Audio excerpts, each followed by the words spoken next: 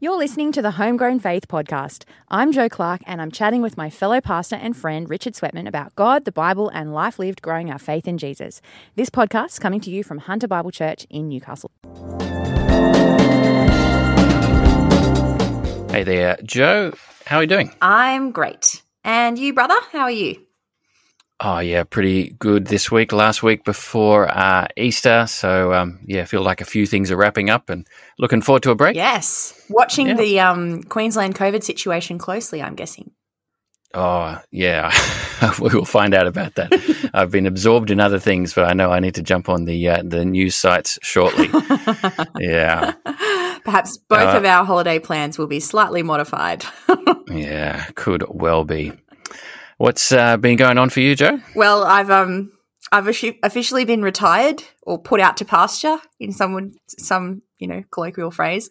In that people who've been listening to the podcast for a while will recall that I successfully gave blood after a massively failed attempt. Right, I had two misses. And then I managed to get in there. We used the heat packs, high pressure cuff, lots of water, and we had a successful blood donation. And it was like number 21 or something for me. And I felt deeply victorious, double fist pump. Went in on Saturday after basically becoming water. I drank so much water on Friday and Saturday. Get in there, and I've been retired. They can. Oh, no. I know. The lady missed. And I said, I can go the other arm. And she said, your veins are very small. And I don't think it's worth it, given how much water you've drunk and how the heat packs were on them when she was trying to find them in the first arm. Then she goes to the second arm, tries it, misses, and she's like, no. And I said, this moment I said, am I done? And she said, yes. And I said, oh.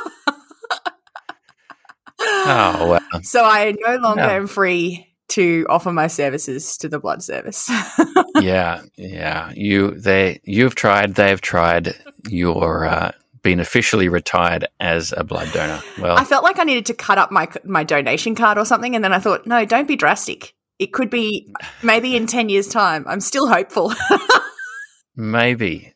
Oh, you're an inspiration, Jo. Your enthusiasm, and thank you on behalf of the nation. Thank you for your service of donating blood over the years. I have cost the nation quite a few failed attempts. That's what I would say. Hence the retirement. But you've had some fun on the weekend. Yes. Oh well, I've been watching people have fun. We had my oldest son had a paintball party on Sunday, which was quite an experience. Yeah, we had planned this for last year, but COVID put a stop to that. So this was back again with 6 friends and a kind of combined party with another birthday friend. And so, there are about 12, 15 or 16-year-old, or 10 boys, 2 girls. And, they got stuck into paintball. And I've never seen this before. I've never, had any desire to do paintball and haven't been ended up going to it. But it was fascinating to watch. Have you ever seen paintball in action, Jo? No, I'm only ever in movies. It looks like super fun to me, like skirmishes where you're trying to get some kind of prize while not getting hit. Yeah, that's my idea of fun. Well, really? Yeah. It wasn't my idea of fun. So I was more than happy to just watch. I can imagine you getting into it. You're taking the dad role in this moment. I appreciate that. Yeah. So, they all got kitted up in their suits. Alex, being the birthday boy, had to get up in a sort of bunny onesie or went through other choices. So no camouflage for him.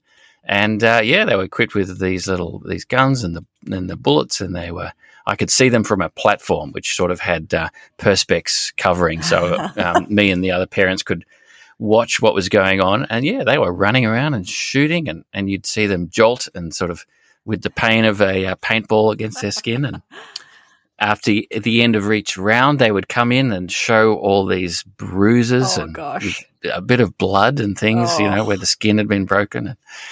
They were on a high. They were loving it. I think the adrenaline masked the pain. But so did they have? Here's the question I've always got: did they have mad strategy?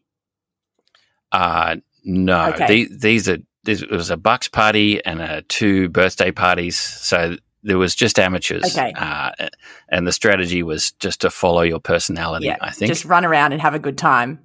So according to what you consider a good time. Yeah, like the crazy people would just charge into the hail of paintball bullets, and the cautious people would hang back and find a little hidey hole and sort of take pot shots out of there. But yeah, right. Yeah, no strategy. There was just a guy there who'd been doing it for years, kind of yelling out, "This is the rules, and don't do this, and this is what we do," and off you go. And he had his little lines and jokes and things. Yeah, right. Yeah. He created the vibe. Yeah. Okay. Alex did have to do the run along with the buck from the Bucks party. So he had run the course while people stood at a to distance and just have a shot at him, average distance, and shot at him. At least he kept his overalls on. The buck had to take his shirt off. Oh no! Run through exposed. So. Because the reason I asked if there was strategy was because I've never been paintballing, but I did once go laser tagging, and it was a growth group social or something like that, and we were wildly amateurish. We were just there to have a bit of a giggle. But the opposing team, who happened to be playing on the same night, they were full pro, and they would be like, "One shot, you're dead," and I'd be like, "Oh." That's not good. And the score was like 1,000 to 100. It was awful. Yeah. And so it made me think, oh, there are people who are really committed to this game, this kind of thing. And I wonder if there's like pro paintballers out there. Yeah, it wouldn't surprise me. They had advertising gear, there's sponsorship. Interesting world, and probably an expensive world if you get into it seriously. Yeah, because I imagine you have to, you were saying earlier in the week that you had to buy extra bullets or something, like extra paint. Yeah. We paid for the kids' parties, and they came, but we said bring some extra cash. And some kids like burned through 300 bullets in about 5 minutes. And, oh gosh. We weren't going to pay for those extra things. No. But, that sounds super fun. Could be expensive. Yeah. No, it was. I was glad he got to go on it. He was really excited. Oh, that's great. Oh, well, happy birthday, Alex. Delayed Alex birthday. Thank you. Yeah. And you've been reading the Old Testament and the New Testament. Yes. Well, we've been, I mentioned a few weeks ago, reading Ecclesiastes fairly slowly, which has been great, and came across a verse. And then, a few days later, there was a little connection clicked with something in the Old Testament, thanks to someone in our growth group. So I thought I'd share that with you. That was really cool. So the Ecclesiastes passage is chapter 2, verses 18 and 19. So I'll just read that now, where the teacher says, "I hated all the things I had toiled for under the sun, because I must leave them to the one who comes after me. And who knows whether that person will be wise or foolish, yet they will have no control over all the fruit of my toil, into which I have poured my efforts and skill under the sun. This too is meaningless." All right, so you got a verse there, the teacher is exploring meaning and what is permanent and lasting, and nothing's lasting. And he's saying, I could work for all those things, but who knows who inherits them, and if they do anything good with it, what happens, and so on. And I thought, yes, that's good. That's logical. It makes sense. There's no permanence to those things. And I just sat with that for a little bit. And then after a conversation with at growth group last night, it occurred to me that this passage is very similar to the parable of the rich fool in Luke 12, which I'll jump to. I never had that thought. So the parable of the rich fool goes from I'll just read the short bit, verse 16 of chapter 12 of Luke. And Jesus says, and Jesus told them this parable: "The ground of a certain rich man yielded an abundant harvest. He thought to himself, 'What shall I do? I have no place to store my crops.' Then he said, 'This is what I'll do. I will tear down my barns and build bigger ones, and there I will store my surplus grain. And I'll say to myself, you have plenty of grain laid up for many years. Take life easy, eat, drink, and be merry.' But God said to him, 'You fool, this very night your life will be demanded from you. Then who will get what you have prepared for yourself? This is how it will be with whoever stores up things for themselves, but is not rich toward God.'" And I just noticed there some similarities. Like here's someone with who's worked and got possessions and built things up, but if they were to life be demanded from them, suddenly, who knows what goes on, what happens to that store of wealth. And the question is, who will get what you've prepared for yourself? And that sounds to me similar to Ecclesiastes. What will happen with it all? And do you think we're meant to think oh, I'm going to go find someone who'll get it. Or you're meant to think, oh, this shows me the temporal nature of what I've been chasing after. Because I think the human heart is inclined to think, oh, well, then I'm going to hand it on to my children and they're going to get a great life from it and blah, blah, blah, blah, blah. But instead, it's almost like this rhetorical question is saying, see how short-term this is. Once you die, nothing. Yeah. That's it. That's the message from both. And it's more important to be rich towards God rather than have this sort of faultless chain of wealth inheritance going, where you enjoy and then the next generation. We don't have that sort of certainty. Being rich towards God is the way to go. So anyway, that was a thought. And it was an interesting experience of having some Old Testament reading click with a growth group conversation and some New Testament reading. So, that's pretty cool when that happens. I love that continuity. I've never noticed that before. I think that's really interesting because it's slightly different language but also very familiar as you read the two together. It's almost as if the Bible is written by one common author. By one author. Thanks, Vaughan Roberts from last week. Yeah. And Jo, what about you? What have you been reading or thinking about this week? Oh, well, I just had a moment this week that I thought I'd share because it happens to me every so often and I really love it, which is that as you're having a one-to-one discussion with someone who you're reading the Bible with, something will come up and it's an opportunity to stop and chat doctrine. So this friend of mine and I were talking about the future and decision-making around ministry, and we moved to talking about why would one go to Bible college. And then the conversation turned and we thought, okay, well, what's the purpose of Bible college? And then we got onto this topic of knowing God. Now, of course, the classic book that you could read about knowing God is, of course, Knowing God by J.I. Packer.